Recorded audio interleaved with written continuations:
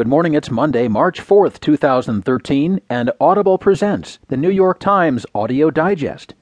Here's what's making news on the front page today. A baby with HIV is deemed cured. Recovery in U.S. is lifting profits, but not adding jobs. And as hacking against the U.S. rises, experts seek a motive. In today's national headlines, to stem robberies, police step in before crime. Los Angeles school vote draws attention and money, and Obama bids for a budget deal with Republican senators.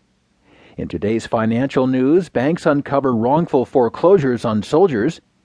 Web privacy becomes an imperative for businesses, and for IT managers, Chinese hackers aren't the only foe hiding in the shadows. There will be more business stories, more world and national news, a roundup from the sports page, and New York Times columnist Paul Krugman. Now, as selected by the editors from the New York Times, here are the stories on today's front page. The top story is written by Andrew Pollack and Donald McNeil.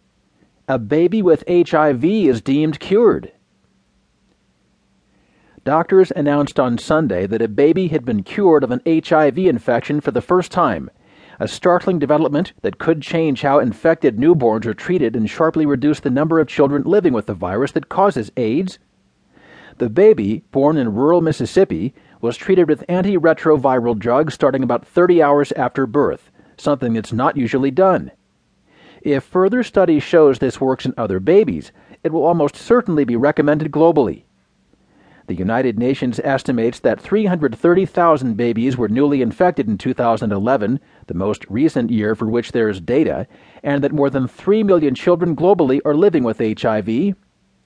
If the report is confirmed, the child would be only the second well-documented case of a cure in the world. That could give a lift to research aimed at a cure, something that a few years ago was thought to be virtually impossible, though some experts said the findings in the baby would probably not be relevant to adults. The first person cured was Timothy Brown, known as the Berlin patient, a middle-aged man with leukemia who received a bone marrow transplant from a donor genetically resistant to HIV infection.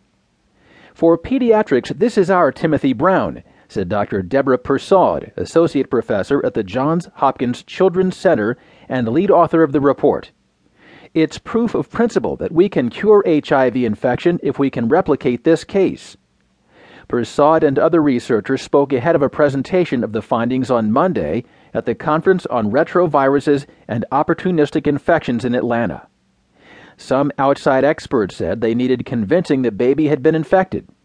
If not, this would be a case of prevention, something already done for babies born to infected mothers.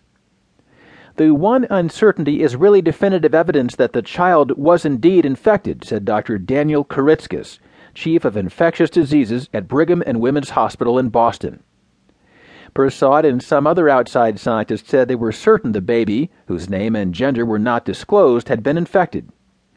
There were 5 positive tests in the baby's first months of life, 4 for viral RNA and 1 for DNA. And once the treatment started, the virus levels in the baby's blood declined in the pattern characteristic of infected patients. Persaud said there was also little doubt that the child experienced what she called a functional cure. Now 2.5, the child has been off drugs for a year with no sign of functioning virus. Dr. Yvonne Bryson, Chief of Global Pediatric Infectious Disease at the University of California, Los Angeles, who was not involved in the Mississippi work, said she was certain the baby had been infected and called the finding one of the most exciting things I've heard in a long time.